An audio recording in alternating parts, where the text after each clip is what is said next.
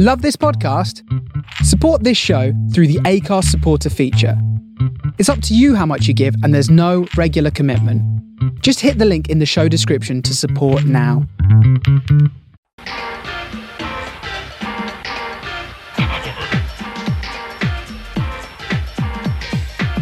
Campionato di calcio italiano.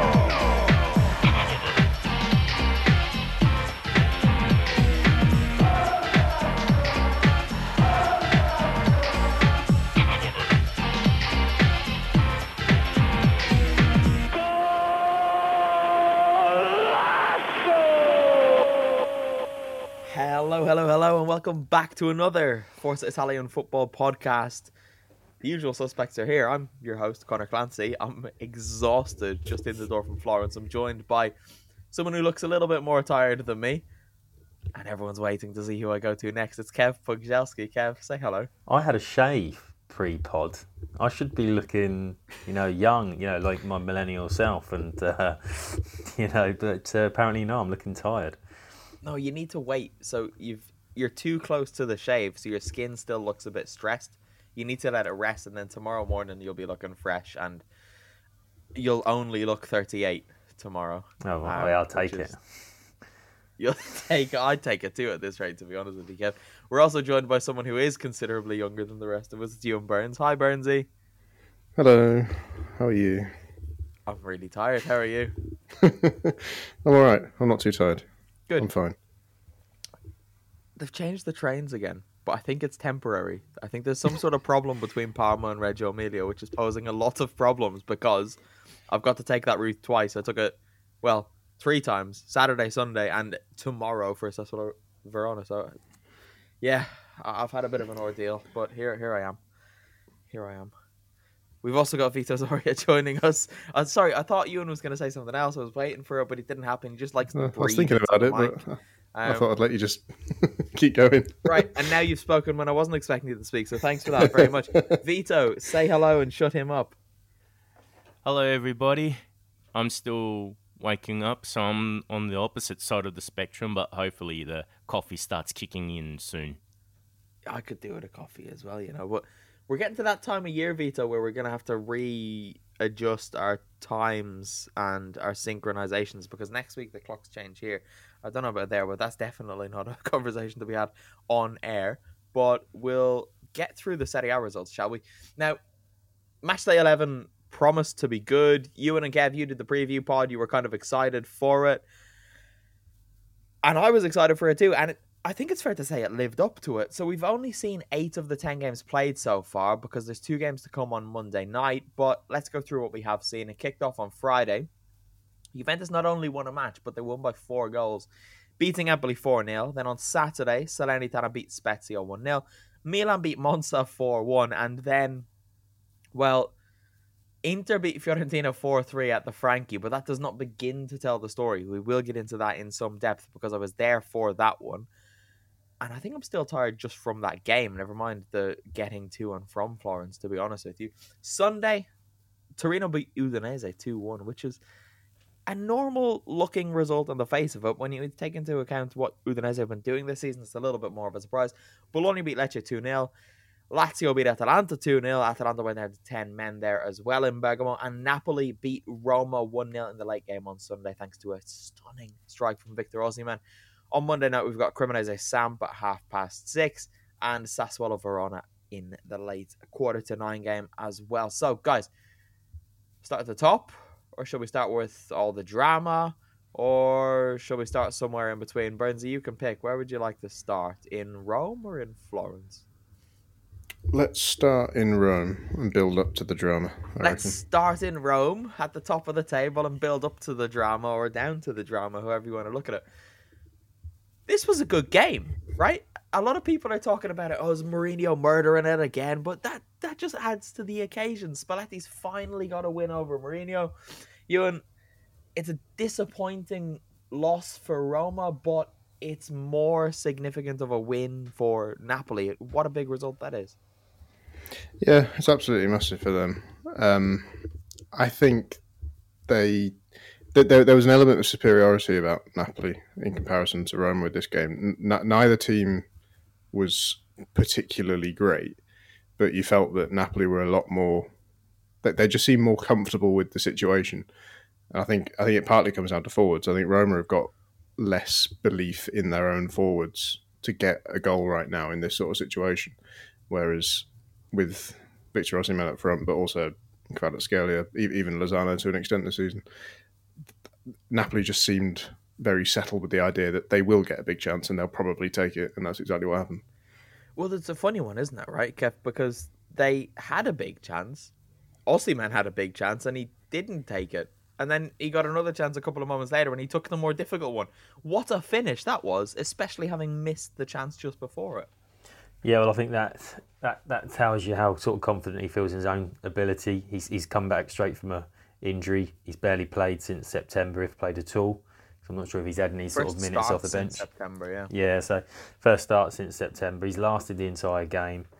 And from the angle he's decided to hit it from, it is kind of lovely when it goes across the goalkeeper and hits the sort of the inside side netting. And, left him helpless. And as Ewan was saying, if you've got that level of striker, then you can sort of ride out the rough games. I read Alistair's report and he said that Napoli deserved to win it, and Ewan was backing that up. Yeah, Alistair Mackenzie was at the Stadio Olimpico for us for this one, as he tends to be, and it was one of those games where I really envy him being in Rome full time and getting to go to these games. Speaking of who deserved to win the game, Mourinho said to DAZN after the game, he said, "Congratulations to Napoli who won without deserving to. We lost without deserving to. Irati didn't have a great game." I love it. Generally, I'd say he's a bit more of a... I'd say he does less of that now, Mourinho. But every now and then he slips back and, it's quite fun. As long as he doesn't do it too often, it's quite fun. There is a point, though, to be had, which is that Roma will feel that they didn't deserve to lose the game. And I don't think they're wrong to feel that way, because as far as their plan went, they kind of stuck to it and executed it pretty well. Well, Napoli probably deserved to win the game, but I think those two things can coexist, because in football, what you deserve is completely irrelevant. Kev, you're nodding with something I say, and I'm shocked. Well, yeah, because I don't like to agree with you very often. But no, it is very that. You can lose and feel that you deserved more, but the opposition team can go in and think, we might.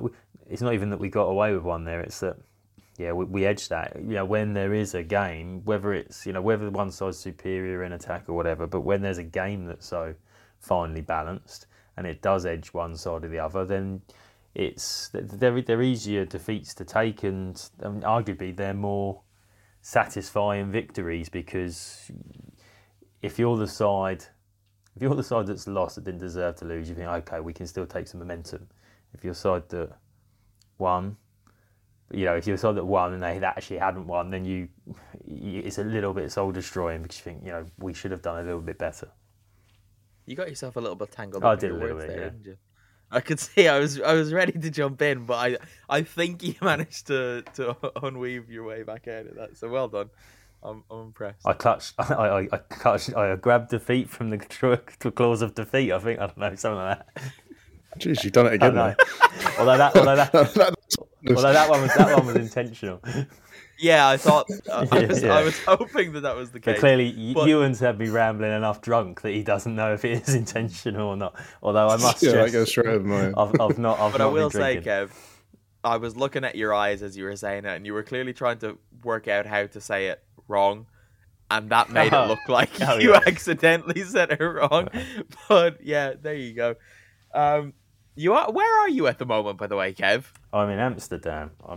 So would it be wrong for Ewan to assume that you're on another drunk rambling? Well, we were discussing this, me and Stacey, so I'm with the wife, and I think I've drunk loads but not got drunk. Is that, do you understand that? It's because they serve you. We've been going around craft places, so it's like they serve you only like 250ml, but we've been drinking like 10%. But when you're drinking for like 12 hours, you kind of don't actually. I've not. I think that's the best thing when you're away.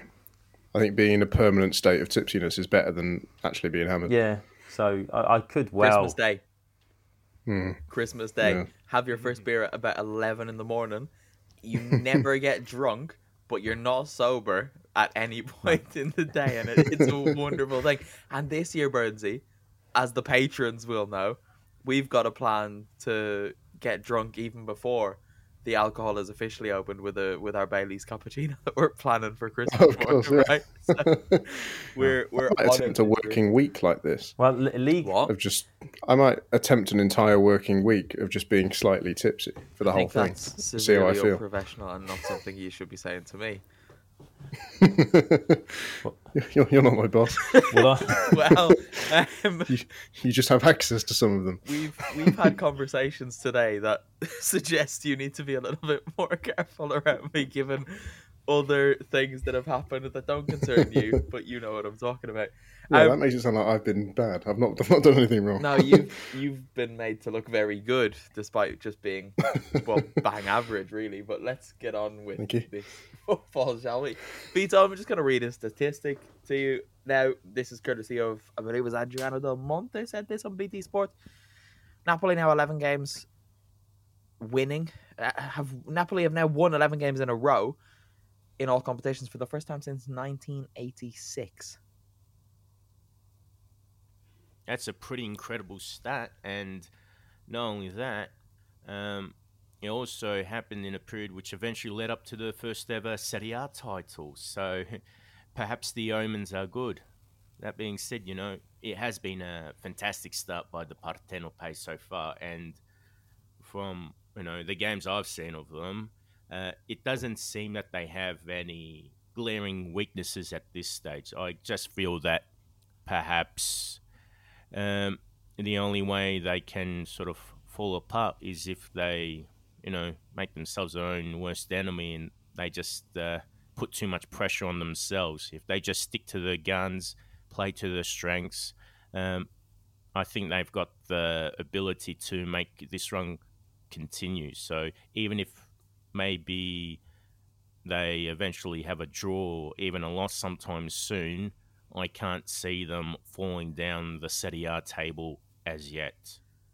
No, we're still top, obviously, unbeaten this season. 9 Serie A wins, 2 draws.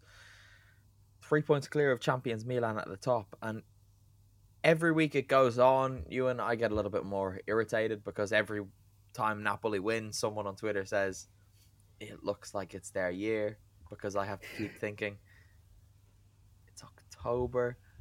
But do you think that people in Napoli are going to start talking about it in that way now? Because until this point, nobody I know who supports Napoli or nobody I know from Naples will even entertain talk of that being the case. But it's going to come eventually, isn't it, if they keep up this form?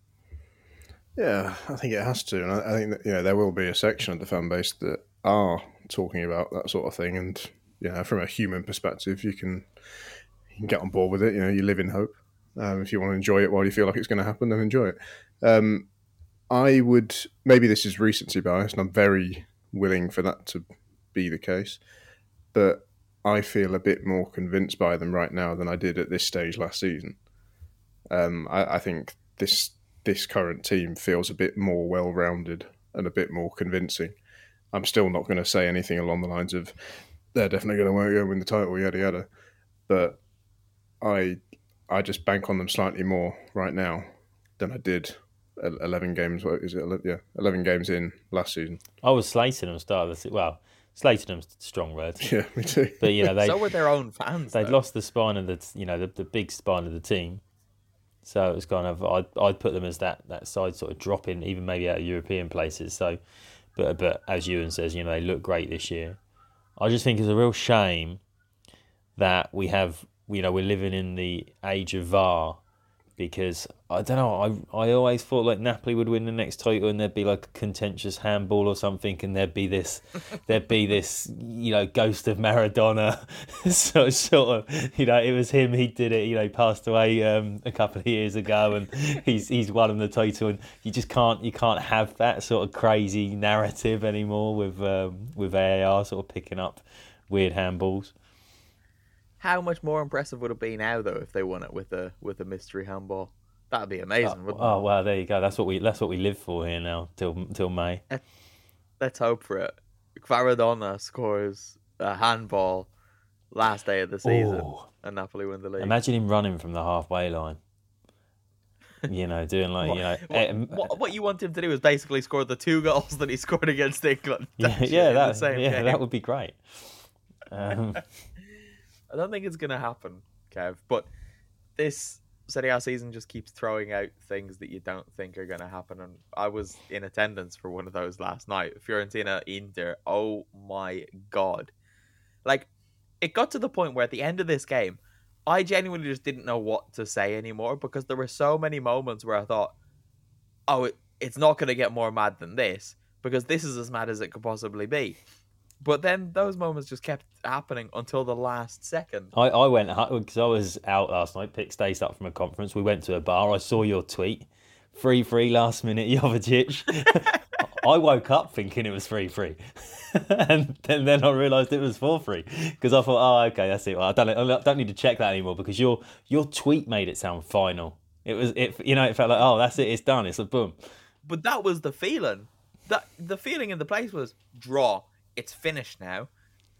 There is obviously still additional time to come, but that is the final say in this game. But it wasn't to be, because Henrik Mkhitaryan scored even later. Now, we'll just run through it, because I don't know if you saw my tweet, but I had a big laugh at Fiorentina's expense yesterday. I had a big laugh at Fiorentina's expense, because before the game, the ultras in the Curva Fiesole put on a display, and it was quite a nice display as well, it must be said.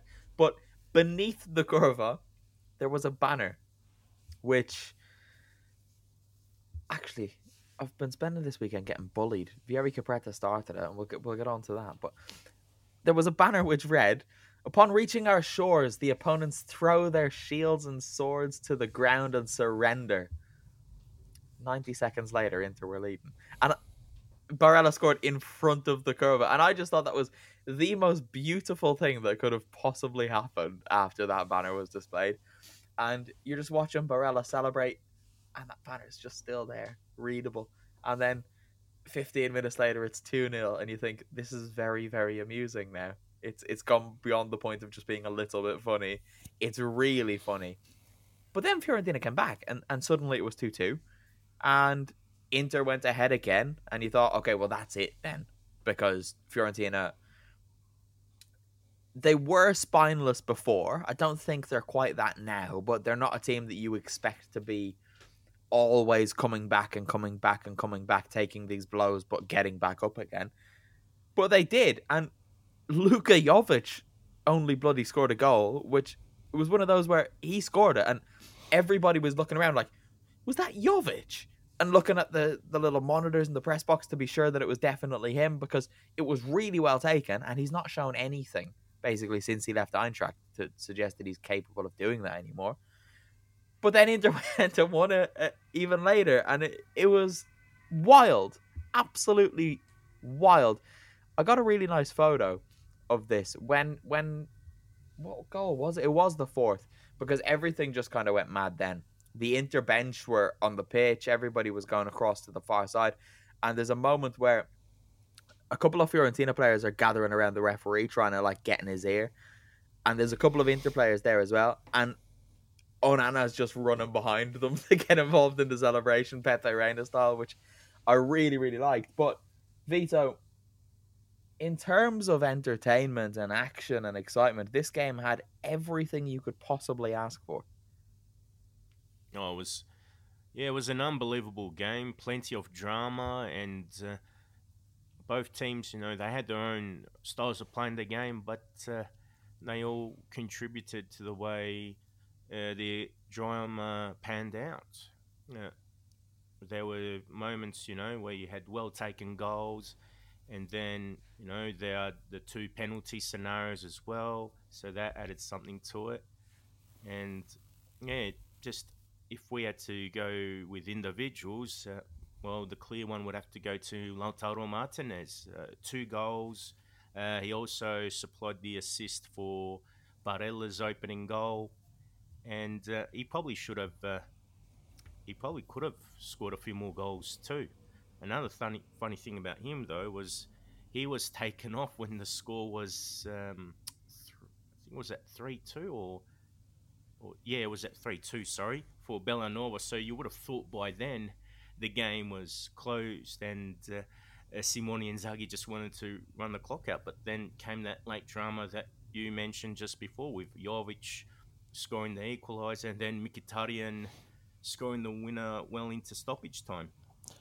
I think, Like, it just go. yeah, I think the thing is, obviously, Martin has also won the penalty that he scored, but to give Inzaghi credit, or to not go so hard him, Fiorentina scored 25% of their league goals this season in this game. When they'd only scored 2, I can't imagine Inzaghi expected they were ever coming back and scoring 3. They have been terrible in front of goal. So I give him a little bit of credit for taking Martinez off, thinking the game's done. Yeah, fair enough. But I'm still trying to process it. I left the Frankie exactly 24 hours ago. It was midnight when I left the stadium last night. And I'm still trying to process what happened because it was just absolutely wild. But we've got to talk about Lautaro, don't we? Like Mito mentioned it, he's going to be our player of the week this week unless something insane happens in either of tomorrow's 2 games. But Ewan, we're speaking about him again in this way where when he plays, you just think, well, he's going to score now because he's doing that thing that he seems to do at least twice every year where he puts together a ridiculous run of scoring goals, and you just think he's going to score every single week until the World Cup now.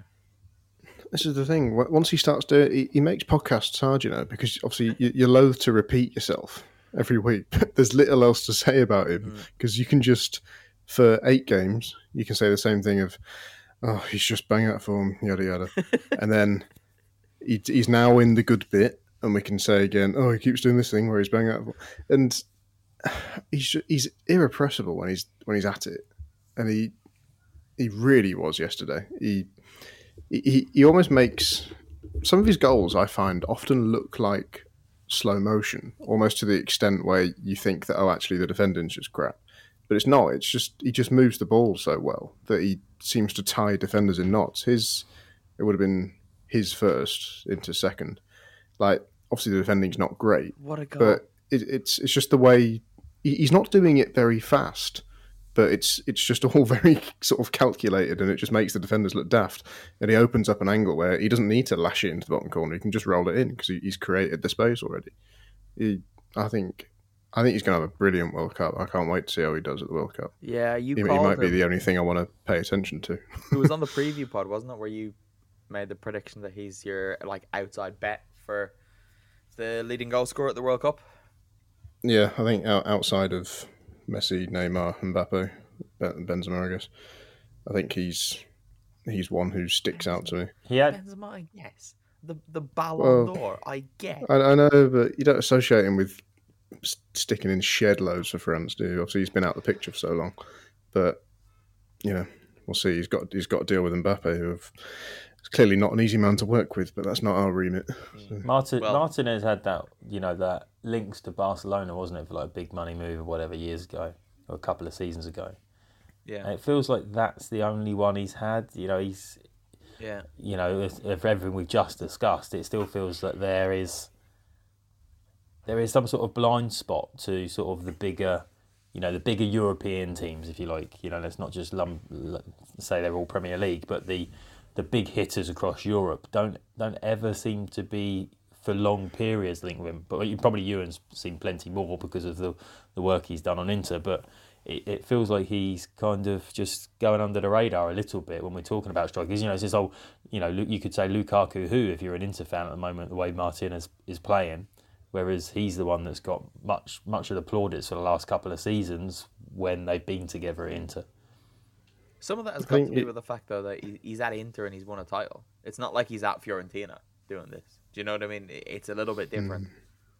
You are right in terms of properly Barcelona caliber teams. The only other team that could afford him was Tottenham. Were genuinely interested in the summer, it seemed, but obviously you'd think that sort of ties in with what you're saying about a blind spot, because obviously there's the Conte factor there, where obviously he likes the guy. Lautaro's played his best football in his career under Conte, up to maybe you'd say the last 3 weeks. So, yeah, he doesn't seem to be angling for a move in any way whatsoever. But if you look at the Premier League, you've got Manchester United and like Chelsea. They've got unsuitable, if you like central strikers. Now, I know Martinez did a load of good work as a 2 with Lukaku, but you wonder why just lazy tabloids aren't linking in with those sort of moves. But you know, we're at this point we're trying to sort of get him out of Italy, which we very much don't want to do. I think at the moment he's probably Inter are probably benefiting from the fact that there's a certain other striker being linked with every single club under the sun for the last couple of months. So maybe people, the lazy tabloids and the lazy reports are focused solely on someone that we had to deal with in Italy for a little bit of time as well, and I think we're all in the same boat of being quite pleased that he's not here anymore. So maybe there's something in that. But there was an interview with Lautaro. Now I can't remember where this was initially published, but we ended up picking it up somewhere else that Burnsy and I both work, where he said the Barcelona thing was real. It was close. He wanted it to happen, but when it didn't happen, things changed for him at Inter, and now he's in a position at Inter where he doesn't want to leave. So he is genuinely just content there as well. And I do think if a player is content at the club, you're more likely to not have rumours because they're not getting their agents to plant these seeds and to go speaking to people. Well, that was kind of the bizarre situation Inter found themselves in, with him in particular, among others, was obviously they wanted to make this big sale and they've still not done it. He was very much one of the players, especially up until that end of the season where he did play very well. They would have been more than happy to accept a £70 million bid or whatever from Barcelona or Tottenham, whatever, and get him out the door and get that money in. But like I say, he didn't want to go.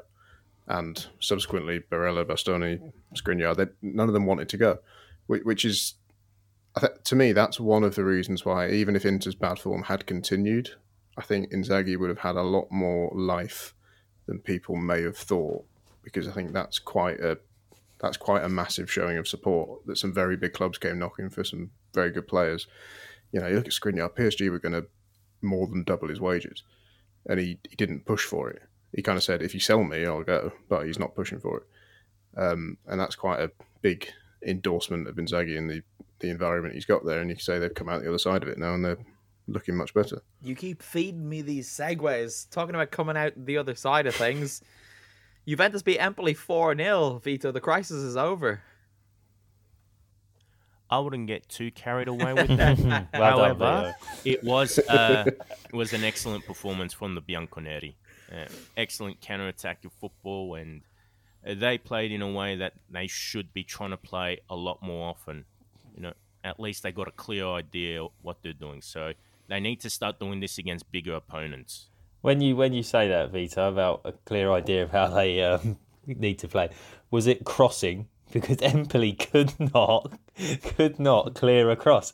Their first 3 goals just come from crosses, or corners. You know, so either open play crosses or corners. It's like, what were they doing? It was like, I think Juve saw how bad they were at defending sort of balls over quite quickly. That's one thing I pointed out in my match report, that the lateral balls was something that worked well for Juve. And also Empoli had issues dealing with, because the ones in open play, whether it be Kostic or Cuadrado, but more the Serbian international, that Juve could place a ball between the defence and Vicario in goal, and you could expect a Juve player to put the ball in the net. But even just in open play, particularly the first half, Empoli had spells of possession, but Juventus, they knew how to pass the ball around in the spaces, and even if they had to sort of pass the ball around in the midfield and all that, they could do it. But it was when they were on the counter that they could go a lot more direct. They were finding targets, and they weren't panicking on the ball. There have been times against so-called weak opponents or provincial sides where you wonder how on earth Juve can't even put a pass together, but Juve actually were combining very well, and it showed with the goals in particular that when they did switch it wide, that's how it worked out the best for them. But it wasn't a case of them just saying, we'll stop at 1-0 or 2-0. They kept going, and also if some of the shots were better placed, or if Vicario hadn't made a couple of saves, Juve could have won by more than 4 goals. The goal scorers were Moise Keane, Weston McKennie, and Adrian Rabiot with a brace. And that's not sustainable because they could quite easily not score again for the rest of the season. Yeah, if Adrian Rabiot ever became privy to the TIF WhatsApp group, he wouldn't get on with us because despite scoring 2 goals, we all just started fighting. Yeah, I thought you were all out of order.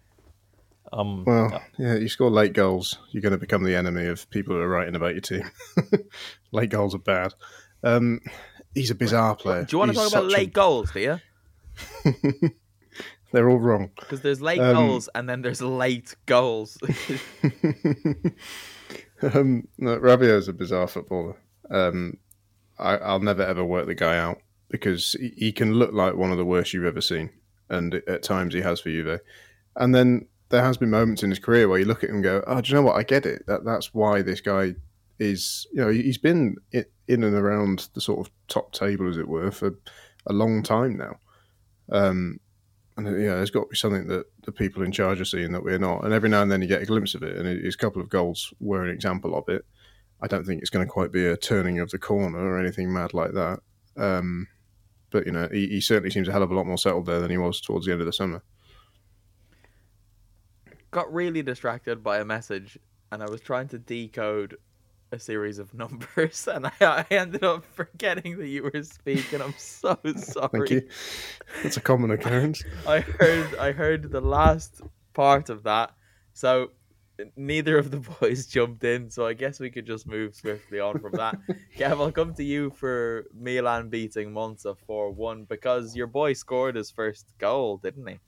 Yeah, and this is probably the only thing that I want to know because I saw these highlights and it looks like it's my boy being Divock Origi.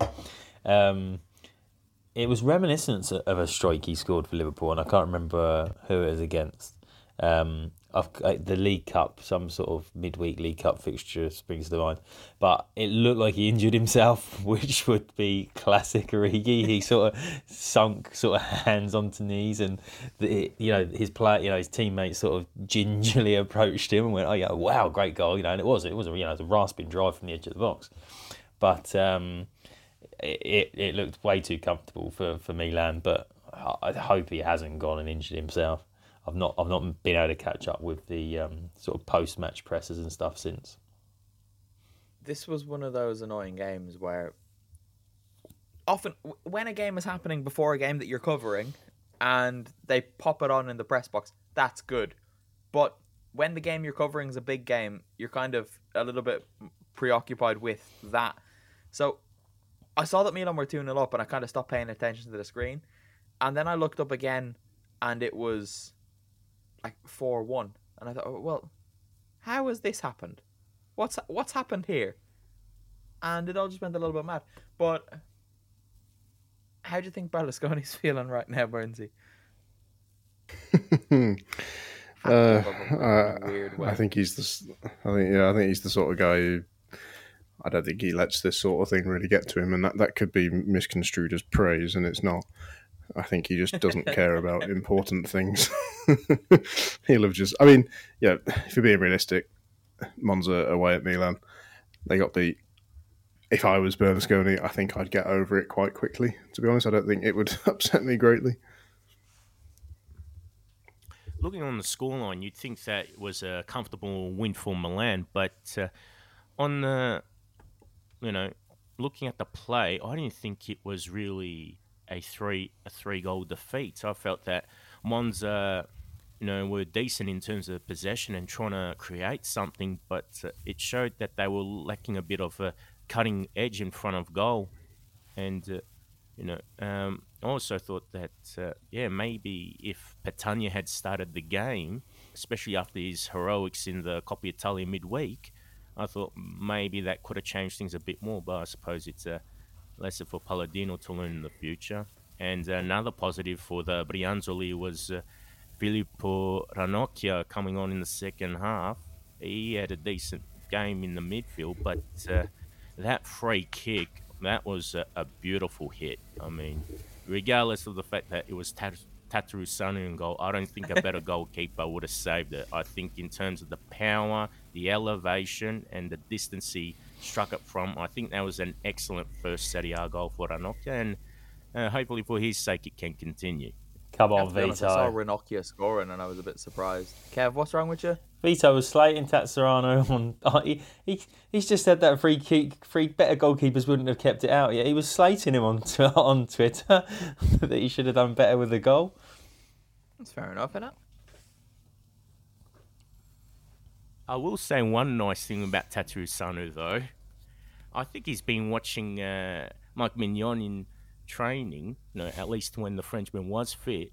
And before Brahim Diaz scored that solo goal, that pass to him was actually quite nice. I didn't think Tataru Sanu had it in him, but it was actually a well-placed pass before Diaz did his thing. Big win for Lazio and Bergamo, guys. Atalanta were a little bit rubbish, and Lazio were anything but. Mattia Zaccagni put them 1-0 up after 10 minutes, and then Felipe Anderson, the number 9, who, it's not an exact quote, but the stand-in host on the preview pod was like, "Oh, he's just not a centre forward." Well, shove that in your pipe and smoke it, Burnsy. Well, annoyingly, you've outed me there. I was about to very nobly. My first comment was going to be that me and Kev got this quite hideously wrong. Okay.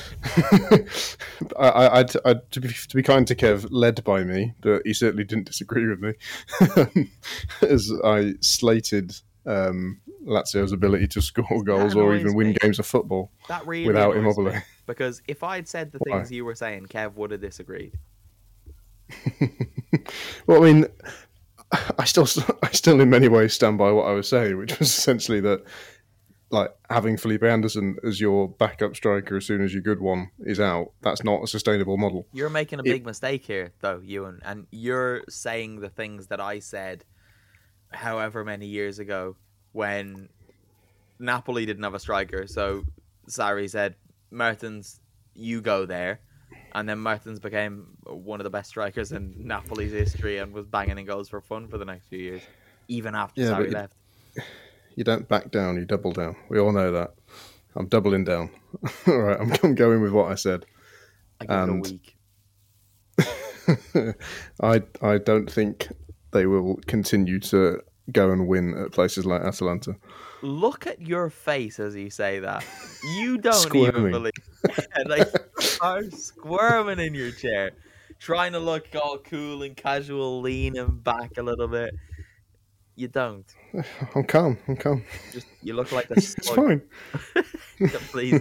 Please don't cry on this podcast.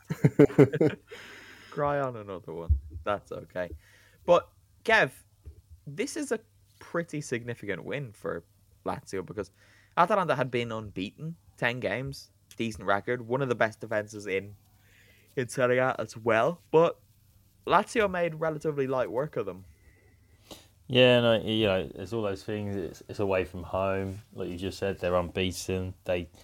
This will give them great confidence without Ciro Immobile now until after the World Cup, so they can sort of hopefully keep pushing on. And it's what I find interesting is the role that Pradal plays from Provedel, even, isn't it? The goalkeeper, Pradal. There you go. I missed the letter.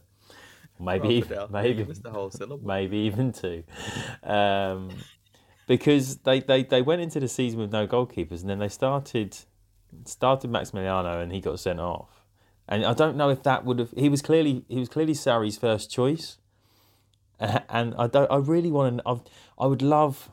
Sorry, love's a strong word, because I just like a little spell of Provedel not being in goal to see if it, because his distribution, his proactivity from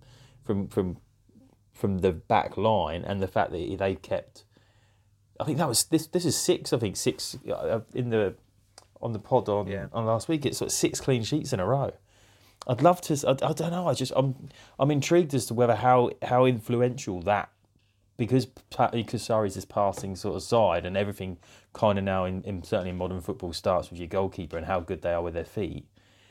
I would have loved to have that contrast, and had a few more games with his initial first choice in. And Profidel's just a really good goalkeeper, though, right? When but why was he second choice then? Impressive. It's mad, because I liked him as well, but it's like he was clearly not. Maybe it was just the fact that they struggled to get somebody in over pre-season, so they only had time to play with one. I think the initial plan was to either purchase Vicario from Empoli, or there was also Meret from Napoli, and another option was the kid that's owned by Atalanta, but he's gone on loan again at Cremonese, Carnesecchi. But Lazio were not able to sign either goalkeeper, hence why they went for Maximino from Granada and then Providel. But it's probably been a blessing in disguise, because they've saved a bit of money. And I can't comment about the Portuguese goalkeeper, but Providel's been an excellent buy so far. Alistair McKenzie shove one, because he's the second person who was bullying me this weekend. It started with Vieri Capretta in Florence, sitting there in the press box, 2 rows down, a couple of seats across, telling me to get glasses on, and I just wasn't very pleased about it. And then today, Burnsy, you were in the same WhatsApp group as Alistair McKenzie. He was out of order, wasn't he? Yeah, I was fine with it to begin with, and then my team lost, so I turned on him. He swiftly became my enemy. Very brave with the person you don't actually know, I thought. I was shocked. Well, as I said, to his face might be a different story, but in a WhatsApp group, I'll do what I like. Fair enough.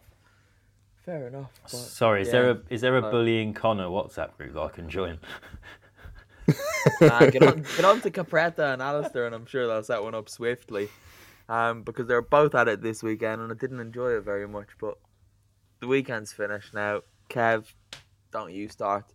I get enough from you every single week that I don't need you joining WhatsApp groups to bully me, because I just leave it anyway. Oh. If you want to post videos on social media from grounds, then you can join it. If that really sounds up your street. Because that's as thrilling as it is. I forgot. Ali's also in that group. He didn't need to be getting those notifications, did he? Anyway, let's move on, shall we? Bologna beat Lecce 2-0. Vito, this was a little bit of a surprise. Someone scored their opener, but then Lewis Ferguson scored their second, and that's a far more interesting story to talk about. I'm presuming Ferguson's another Scotsman, and he's following the footsteps of Aaron Hickey. He is exactly that, yes. Yeah, it looks like that's a move that more Scotsmen should follow in the future. Because I think until Hickey arrived a few years ago, I think only 5 Scottish footballers had ever played in Serie A. One of them being the motormouth Graham Souness with his short spell at Samp. But maybe it's a good chance if they're not getting opportunities to move to the EPL or another major league. Perhaps the tactical and technical nature of Italian football might be up their alley and can improve them as footballers. Take the Prem out of the conversation completely. Just come to Italy, guys. It's a lovely time. A lovely time. You and Torino beat... feed. Yeah, absolutely right. Although dangerously good for a professional athlete, I would argue. You and Torino beating Udinese 2-1 came as a bit of a shock to me. Yeah, this is weird.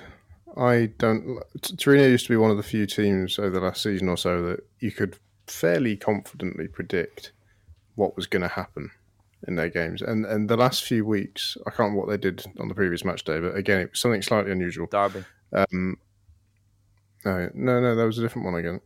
Anyway, they keep being slightly different to what you'd expect. This was very different to what you'd expect. Udinese, you have to wonder now, has the bubble burst? I'm going to jump to the extreme to upset our Udinese fan or fans listening. I can only think of one off the top of my head. Get on board. Get on board. She liked But it. maybe the bubble has burst. There's a lot of games left. They're going to end up 15th. Big call. I don't actually mean that. Imagine if this was the year they finally got rid of them. Like, the year that they started, everyone's talking, oh, will they get Europe? That's the year they go down. That'd be amazing. The ultimate take the piss, that one. That would be amazing. I'd go up to Friuli for the party. On the last day of the season, I'd be up there, loving it. Oh, look how happy I am. Would it be a one-man party? I was going to say, who's having the party? It would just be Connor just walking around Udine with. Yeah, but you make that sound like you're joining an existing party. No. I'm going up to Friuli to have the party, not just you to and a join Bluetooth speaker. The party. Oh, fair enough. I might join them. Yeah, come on, Burnsy, get Are we all in? involved. That's got to be worth the flight, isn't it, Vita?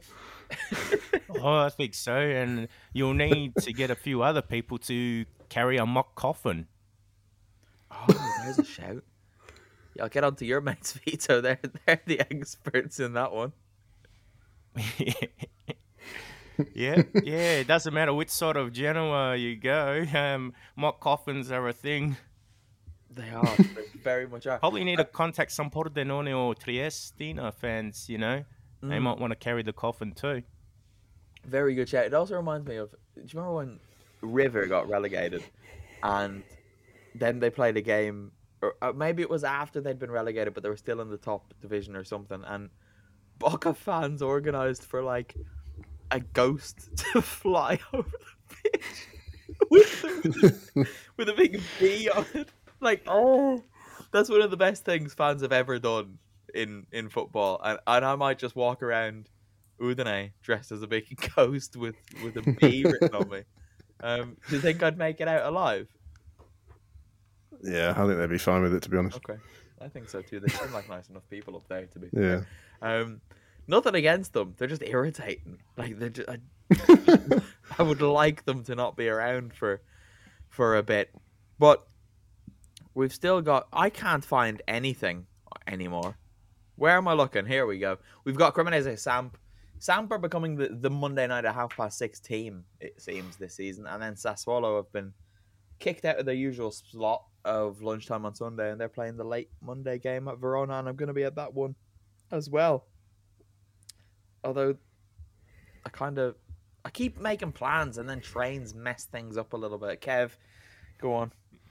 I just think the Salernitana Spezia, it was such a good goal from Mazzocchi that it would be remiss of us not to mention it, as you sort of went straight into the Monday night games. That's all. That's because, as I mentioned, I was trying to find that and I couldn't find it, so I knew the Monday games off the top of my head. Yeah, fair shout. Great goal. He's having a lovely old time. Italy set up the whole lot. Loving it. Anything more to add on that, Kev? Or did you just want to say that the goal was a good goal? No, just that, and I do really need to start writing the names down in full on the piece of paper in front of me so I can actually pronounce them. Yeah, it would be helpful. It very much will be helpful. We will be back. When will we be back? Well, we'll do the Serie A Femminile pod, Burnsy and I. Oh my God, by the way. We had a weekend this weekend, Burnsy, didn't we? Juventus lost to Milan. Milan scored 4 goals in a match. I'm still not over that. Right. I had a stupid day on Saturday because I watched that on the train to Florence, and I'm trying to wrap my head around that. And then I get to Florence, and Fiorentina Inter throw up what they threw up. What a day. 4-3. It's not even just that you've only lost.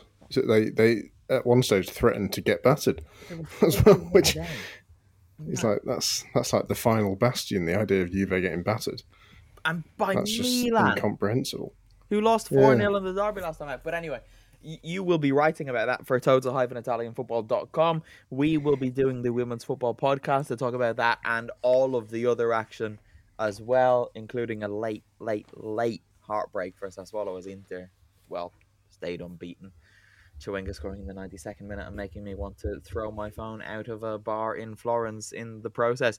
But there was a lot of fun happening there. Palmer in trouble. We'll get into it a little bit more on the Women's Football Podcast. We will also have the European Football Podcast. Champions League is back this week. And then we'll have the preview show as well. So for as little as €2 a month, or if you're feeling a little bit more generous or can afford to give €5 or €10 a month, it's patreon.com/Total Italian Football. And we're doing this every week, which is part of the reason why we're so tired whenever we start these podcasts. But do head over there, patreon.com/Total Italian Football. And you'll be getting 3 bonus podcasts this week. So, we will speak to you then. Burnsy and I will probably speak to you on Tuesday, then the Europod Thursday, and then the preview on Friday. Vito, say goodbye. Goodbye. Grandad, say goodbye. Oh, you're talking to me. Goodbye. What a process Is your hearing that aid, was. is your hearing aid playing up again, Grandad? Yeah. Well, I know I'll just edit out the pause, so... No, it's staying in. It's staying in. Burnsy, say goodbye. Goodbye. It's goodbye from me. We'll speak to you soon.